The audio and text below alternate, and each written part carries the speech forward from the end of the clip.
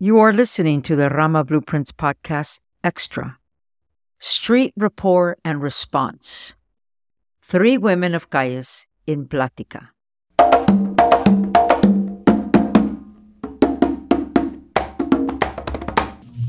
In this extra for the Rama Blueprints, we hear from 3 women who worked in the Real Alternatives program's CALLES Street Outreach Program. We present this Platica, or dialogue, to demonstrate how these 2 women, through consistency and relentlessness, can lead to effective street outreach support services in response to community violence. We talked with Donna Safioti Johnson, the condom lady, who began working at Horizons in March of 1988 in the HIV prevention and early intervention program. Her work with the street-affiliated youth led to a decades-long partnership with CALLES and the Critical Response Network, and the establishment of late-night programming for this marginalized population. She is also a substance abuse counselor for youth dealing with substance use and related issues, and a Joven Noble trainer. Michelle Alvarez Campos is a San Francisco native, mother of 2, practicing licensed clinical social worker, and the program director of La Cultura Cura at Instituto Familiar de la Raza. She previously worked as a case manager with the CALLES program at the Real Alternatives program. Their story is one of the most underlying truths about this street intervention work, where there isn't a clear-cut response plan in face-to-face engagements, but how they rely upon their training, gut feelings, and personal experience to bring forth and identify the best traits within each human being they encounter. This type of work needs to be done with compassion and corazón, in the spirit of En Lakesh, tú eres mi otro yo, you are my other self. The RAP principle of dignity and respect is clearly practiced with their approach. RAP's CALLES program originally began as the Barrio Patrol in the late 60s to monitor police activity, provide safe passage for youth, and youth development. It would eventually develop into the Community Response Network, and some of the elements of the CALLES program have found its way into the Biden-Harris Community Violence Investments. I am your host, Socorro Gamboa, and here are our guests, Michelle Alvarez and Donna Safioti Johnson. Hi, welcome, you guys. Hello, welcome. Well, thank you for having us again. Yeah, thank you. All right. We're going to have a conversation today, and we're going to talk a little bit about CALLES and talk about some of the work you both did. And first of all, I want to commend you and thank you both for everything you have done and what you're currently doing in community. But let's bring some of it to light. We want the people to know about the interventions. We want people to know about the processes and what it took to do that kind of work. And also some of the lessons that we learned, right? We all learned some lessons from it, and we grew from it. So let's start. Let's talk a little bit about, for example, during the times that you both were working out there and doing that work, there seemed to be a very deep period of time where lots of young people were being shot. Let's just talk about that process. Once the shooting took place, how did the team get activated? What were some of the processes that were done? And how you eventually intervened with the family? You know, it's challenging, and I got to go back to my brain, right, to think about, like, what was the response like? And I think in the beginnings, there was a response. I think that's important to say, versus there was no response. And when, we were told about someone passing or a young person being a victim of community violence, as well as a family being a victim of that violence, our way to respond was to really go straight to the family and provide as much support as we could, whether it was food, whether it was just being there. And as things progressed, the response shift. One was responding out in the street immediately, right? If it happened to be an evening where we're out there, responding immediately to an incident of violence and being there, intervening or standing back, depending on whether we got permission from the police to divert other kids that were there, divert other people, and also to expand and make sure there wasn't any type of retaliation. I think is really important to talk about, because we didn't want one incident to become 2 incidents.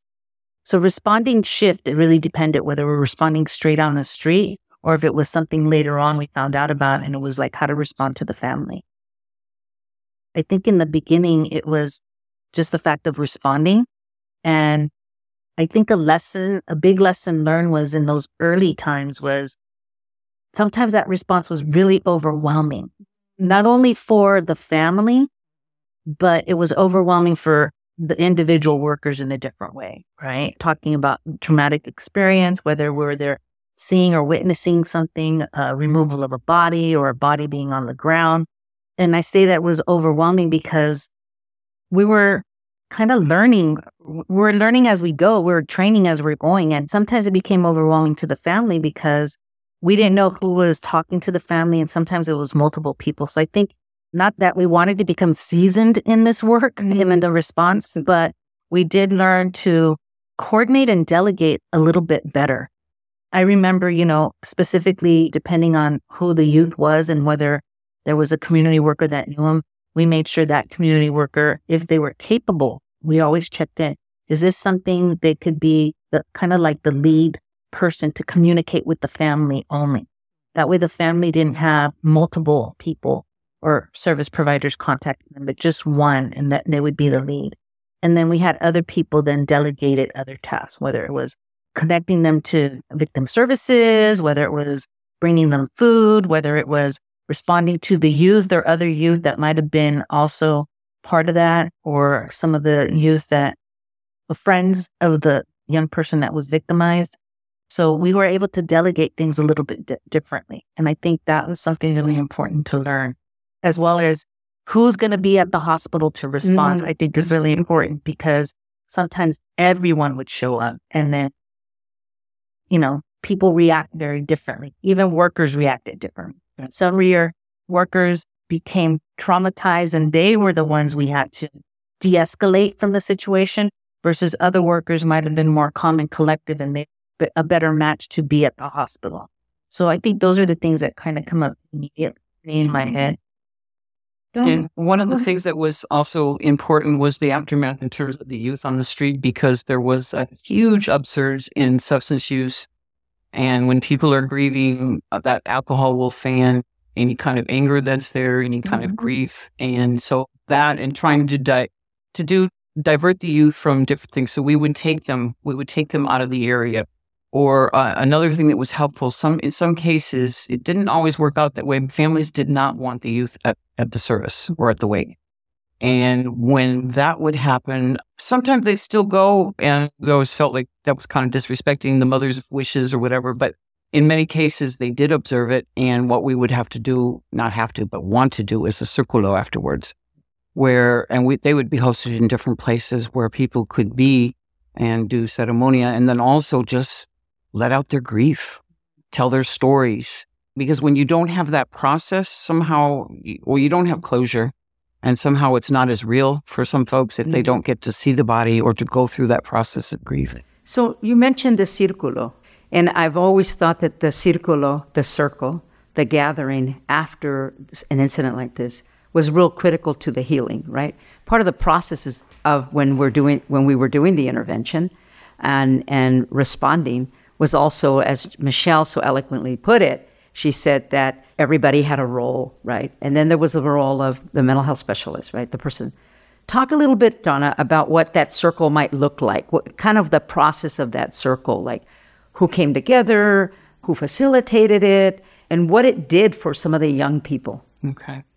It depend on, it sounds weird, but which part of town it was on. Yeah, go ahead. So if it was in the Lower Mission, we had them at Horizons. We also had them at the Boys and Girls Club.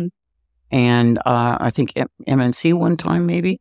We would just call it together. We'd have a table. We'd have the food already. We'd have food donated, or we'd cook. It would be everybody bringing so that everybody can eat. We generally have a table with photographs and memorabilia. It's all pretty much like an altar. And we'd sit definitely in a circle, and people would start to talk. And I noticed in the beginning, a lot of times it was the young women that would voice, and the men would be rather stoic and just sit there and kind of, because in some ways too, they didn't really trust the process. This was a learning process, because I know even a lot of times with passing the smoke, they would say, "What is that? Why are you doing that?"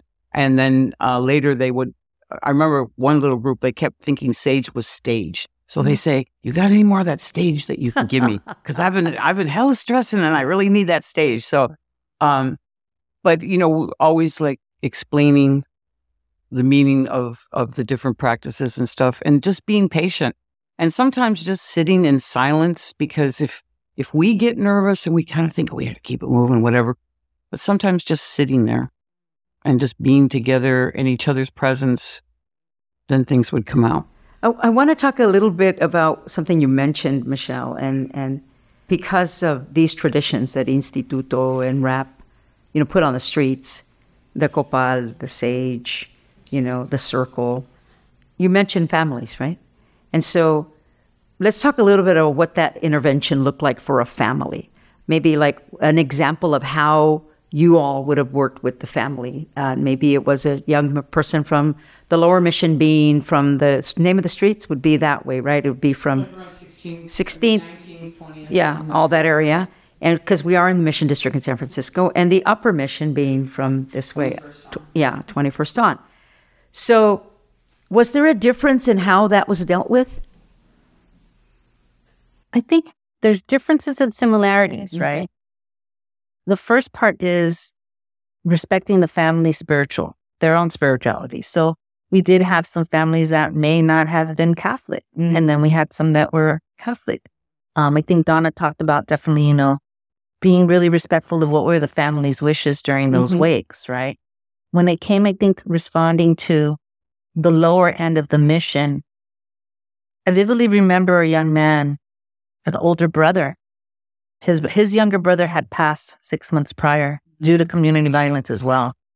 And then when the older brother passed, it was so interesting because the response was a little bit different, because I think it was 1999, if I recall, August of 1999. And at that point, that was close to when RAP was kind of closing down, but there was still some work being done out there. And I recall getting a call from one of the young people that associated more in that area about this young man passing, and then that they needed something. And I remember going out there and responding individually, and the young people had already an altar out.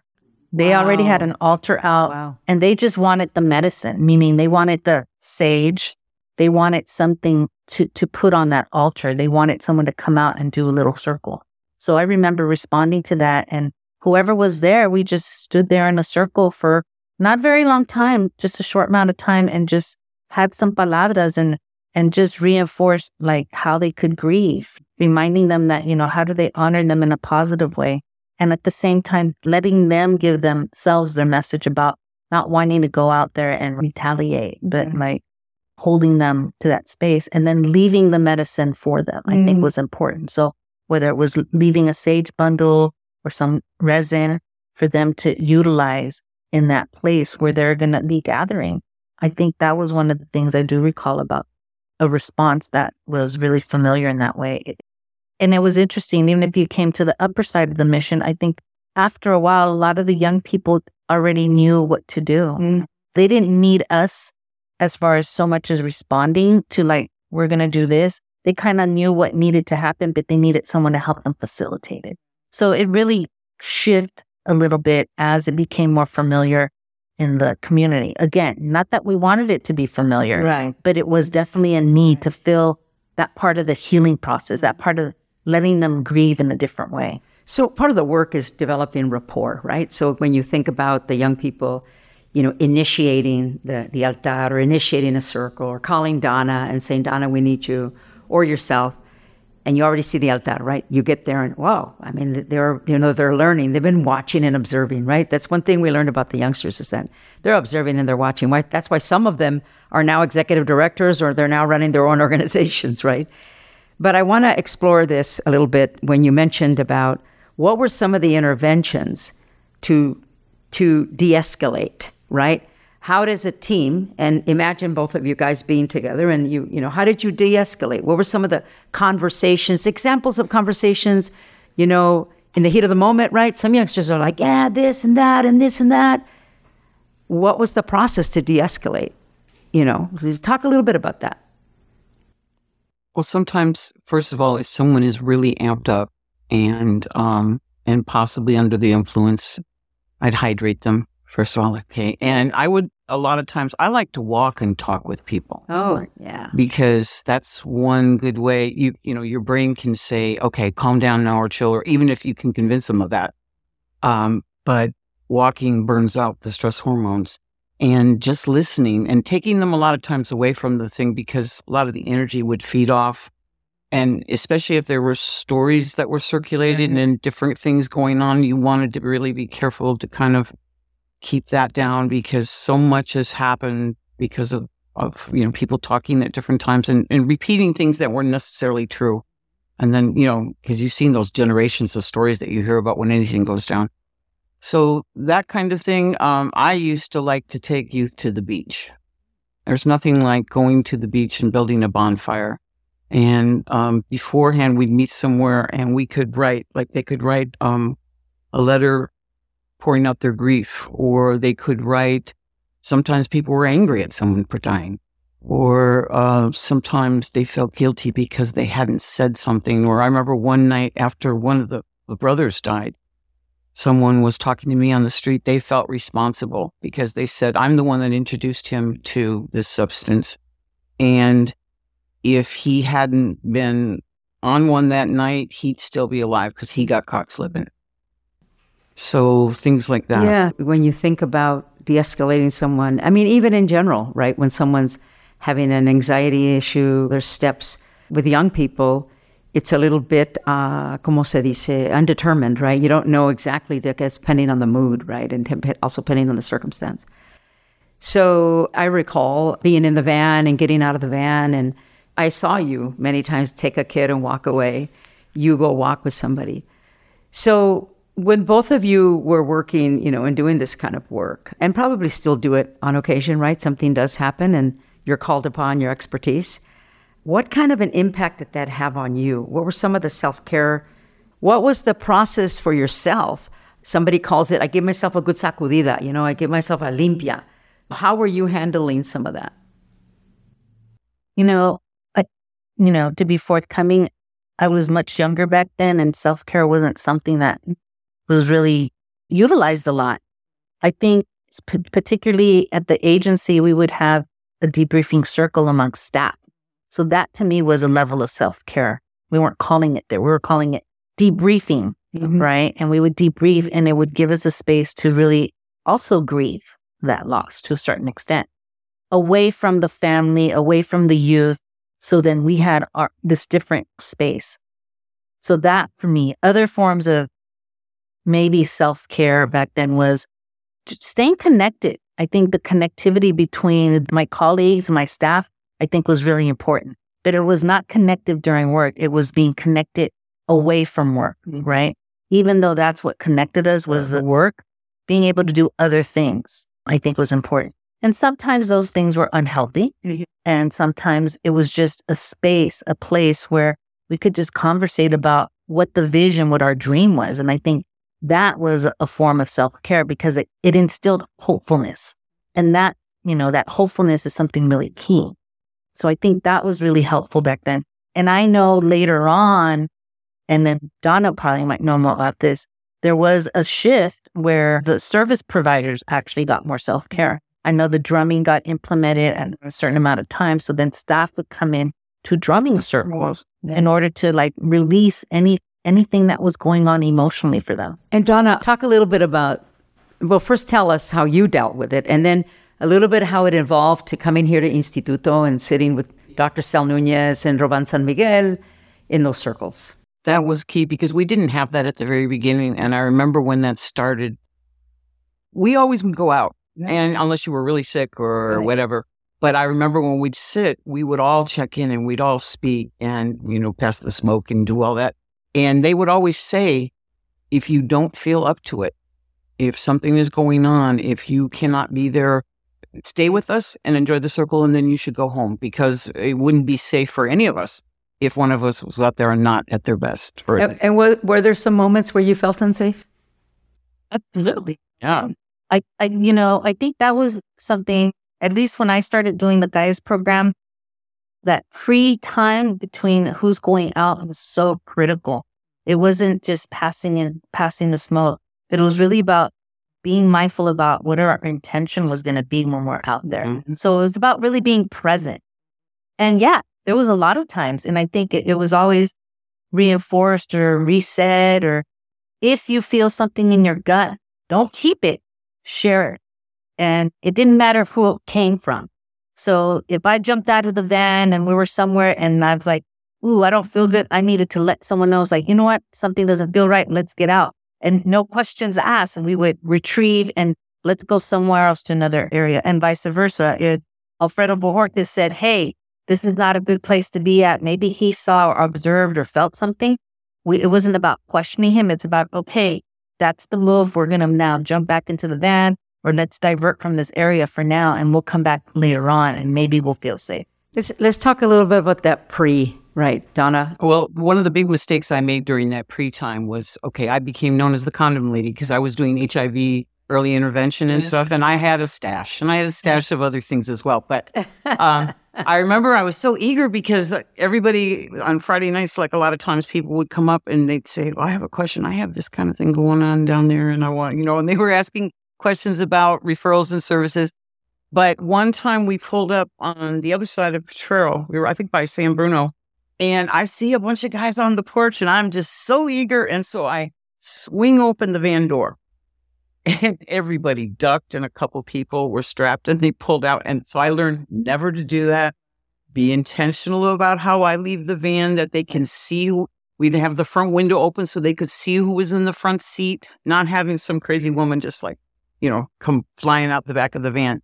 And there were a lot of lessons like that. Also, like different times with eventually learning to check people sometimes for substances. Because when Chemo was big, I was driving a bunch of kids one time and I started feeling queasy and I noticed a weird smell. And then all of a sudden I realized what it was, pulled over because now I'm under the influence, have to confiscate it. So that, there's just a lot of things you learn through mistakes. So Chemo is what? Chemo would just basically a substance huffing, whatever and at that time it was this octane booster. And even on the bottle, it said, feel the difference, which with, star. And I always kind of wondered about that advertising.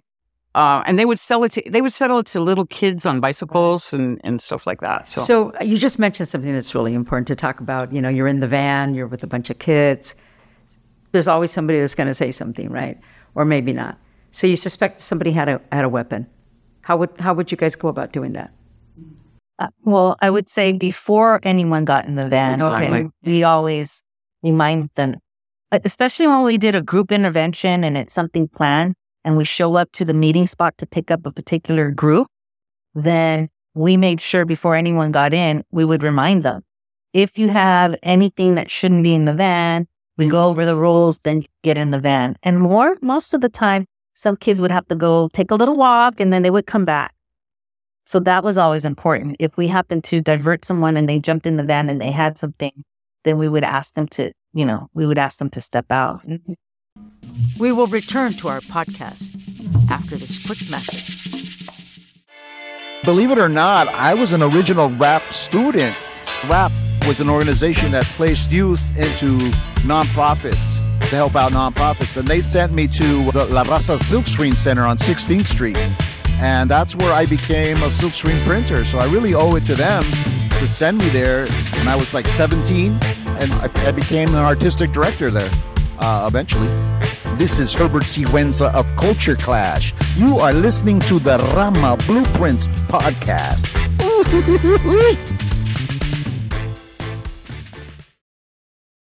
Hola, comunidad. My name is Socorro Gamboa. I'm Darren J. De Leon. We're the co-producers of the Rama Blueprint podcast. We need your support. This project is documenting the important history and archiving the oral histories of many people in this community, especially the Real Alternatives program and their influence in the mission and citywide. With your help, we can continue to create more programs just like this. It's important to tell the story and to document how our people are influential and laying the foundation for community activism. The only way we can make this happen is by you giving from todo corazón. So we ask that you click the donate button and give any amount, because any amount will help. We are grateful, humbled, and thank you for what you're doing in the community, and continue to support you by you supporting us. Gracias. And remember, to listen is to heal. We are back. You are listening to Three Women of Calles in Platica. Let me just push a little bit more. One of the things that happens in that van or in the van or doing outreach when we talked about safety is camaraderie, right? And how you build that camaraderie and that trust with the staff. And we all walk in different ways. And I think that what would you say was the nuclei, the core that held that group together? How did you kind of keep that camaraderie, that core going to kind of build that system of trust within the staff? That was a fine line I walked, because remember, they were always labeled that Rap was Norteño and Horizons was Sureño, though actually we served mostly Norteño clients at that time. But a lot of what helped me was that fine line. I would just show that my confidentiality, my integrity. And what also helped me was I was going up twice a week to juvenile hall. So I got to know a lot of people up there. And when they were up there, they would be in my group, or I would come and see them, like if family wasn't able to come see them. So you take the work out into the different programs and visiting them when they're inside and different things like that. So the byline is really interesting because not everyone had that level of being neutral, even within our staff. I know there was a lot of lessons learned within that. RAP took the risk of really providing leadership development by really being able to get young people jobs, really an opportunity to work, but to also be that in-between communicator between the different groups. So I think that was important as well. And sometimes it was challenging to actually be neutral. So I think the way I kept the fine line is I had a lot of experience being at different schools prior to me doing CALLES. So a lot of people knew me to be at the different schools to kind of help young people stay in school and kind of not be truant and those kinds of things. And that really helped me a lot. I grew up on one part of the neighborhood, but really worked on a different part of the neighborhood before I started working at RAP. So I kind of knew young people throughout the whole neighborhood, which was really helpful. And that, that fine line is really important. And keeping that confidence. So if a young person shared something, keeping that to myself and not going out there and sharing it with anyone was super important. And I think that's how a lot of trust was built. Also, because I had worked at other agencies before, I got to see some of the youth when they were much younger, childhood age, anywhere from 5 to maybe 10. And then later on, once they hit their teens, I might have come across them again. So that's how I was able to build relationship and community. Very important. How many years have you both been in community work? And that can include some of the other work that you did too. So how many years now, Donna? Well, I've been at Horizons 33, but I was at Jamestown before that in another agency. Okay. So it's been about 40 years or so. About 40 years. And in those 40 years, the span of 40 years, I know you probably have a number of stories, what we call the Wall of Fame. If there's maybe a young person that really, really is a highlight. I know there's probably hundreds. Out of the CALLES work, out of your work on the outreach, is there someone that comes to mind? Well, there's a number of people who have gone on to do beautiful things, whether like through their work, a lot of times becoming community leaders, or through their art and their music and different things. There's been a lot. And what's really been great is the times, this is horrible to say, but there's sometimes like when everybody is trying really hard with someone and it doesn't feel like it. I never give up. This is what I always tell them. I'm not going to give up, because they'll apologize when certain things happen and say, no, I'm not going to give up on you. But when the time goes on, you sort of get this thing that it's not going to end well. And there's those like late nights when like those fears pop into your heart and your head. And then they go on one day. Like I was standing at a bus stop waiting to go up to juvenile hall, and this big guy comes running towards me. And I was like, whoa, okay, I'm kind of ready. And he goes, I don't think you remember me, but when I was really little, you taught me how to read. He goes, you changed my life. and little things like that. He had been one of the kids that when I took a group to the zoo, I hear my name over the loudspeaker. They asked me to come report because and they weren't that big. They were extorting money off the passengers on the zebra train, right? And so we got kicked out, of course. Things like that. And one other time, someone I saw who made this great evolution, like personally and spiritually and everything. I was sitting in the church because things were really dark. And he had seen me go in, and he came up and he put his hand on my shoulder and he just started talking. And I had really expected a bad outcome from him. And I hate to even say that, but sometimes. But it's real. Yeah, it's very it is real. real. Right. And it was just beautiful. Those kind of moments are really special. All right. Michelle? I've been working in community since I was, 16, 17, straight out of high school. And there's definitely a lot of successes. And I love the story Donna gave about someone coming back. When I worked at the Boys and Girls Club, I did a lot of tutoring there, and I did a lot of girl services with younger girls. So that was always something that would come back sometimes. And people change. So sometimes, you don't recognize who comes around. So I've been in situations where someone I really don't remember them sometimes.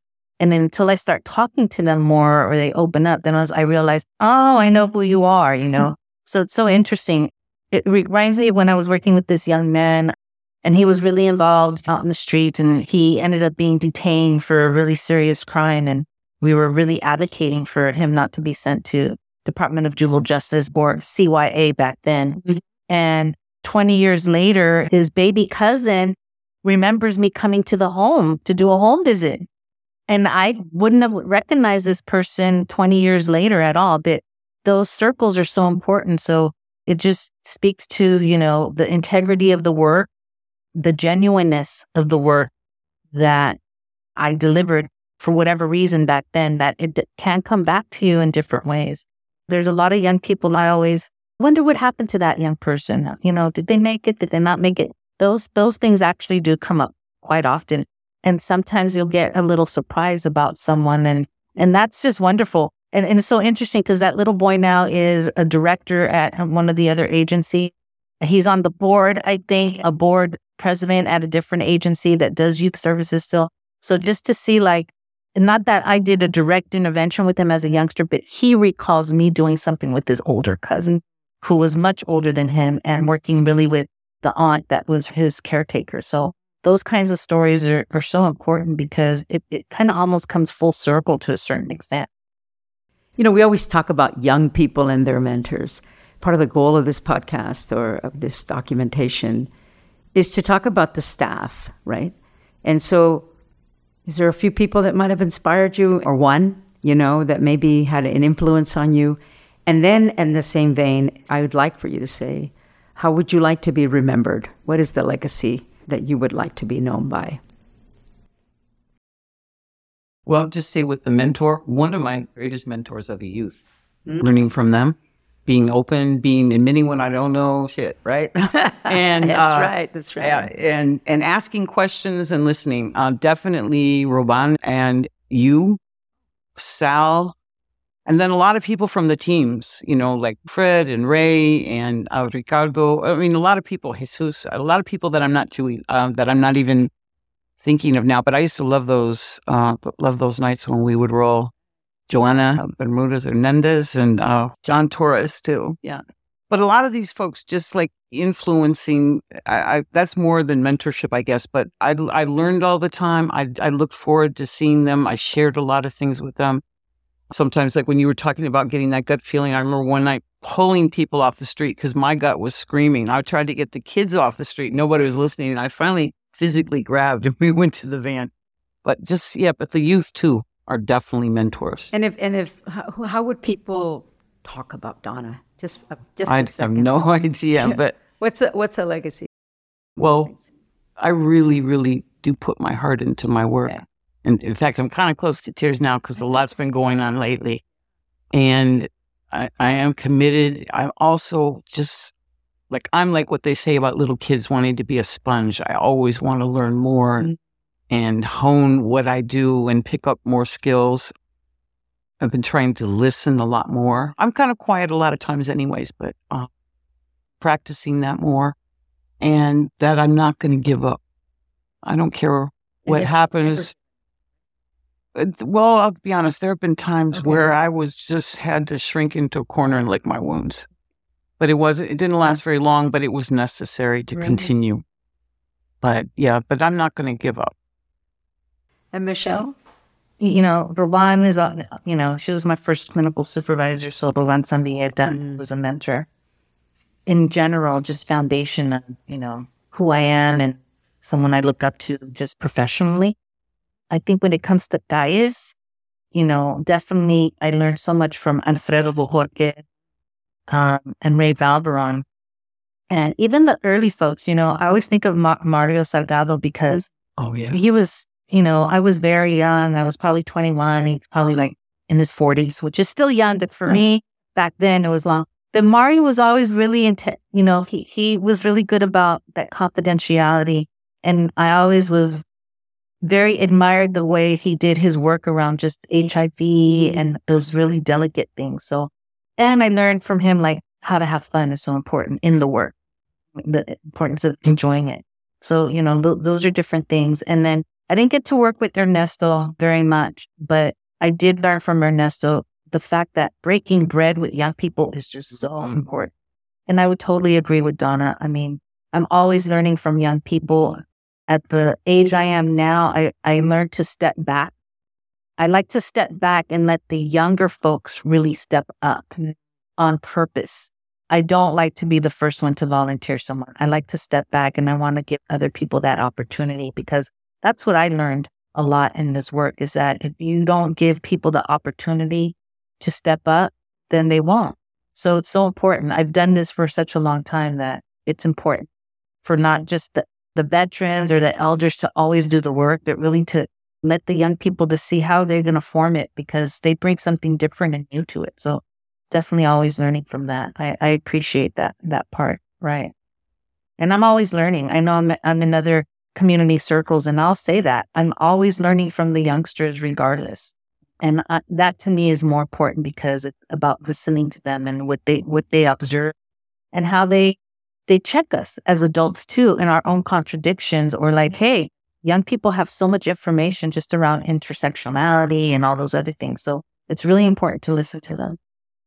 And if there was something somebody would say, Michelle, I don't know what they would say, but I think if I would want to be known for my level of my palabra, my integrity. I think you even asked this question before, and it's always about keeping my word the same way I learned not to make promises I couldn't keep.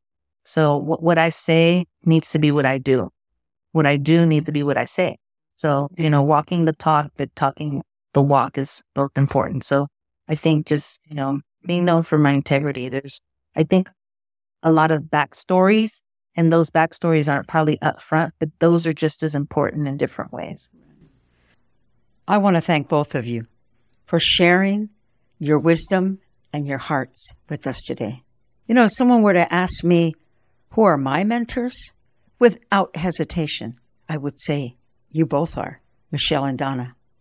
You see, working on them streets with those youngsters and doing the work created a bond. And I'll always be grateful to both of you for teaching me and working alongside of me. See, we got to learn from each other, And the way we learn is being humble and accepting that sometimes we just don't know. And so we learn from each other. And we work together by being transparent and lifting each other up through thick and thin. Gracias for continuing to do the work that you do, for giving of your mind, of your body, and your spirit to the movement of social justice, of youth justice, and always keeping in the forefront dignity and respect for all humanity. Thank you again. We've been speaking with Michelle Alvarez Campos, Donna Safiori Johnson. I am your host, Socorro Gamboa. So humbled. Gracias. Ometeo. All power to the people. Thank you for listening to this extra, which is intended for the listener to get a deeper understanding of the series as a whole.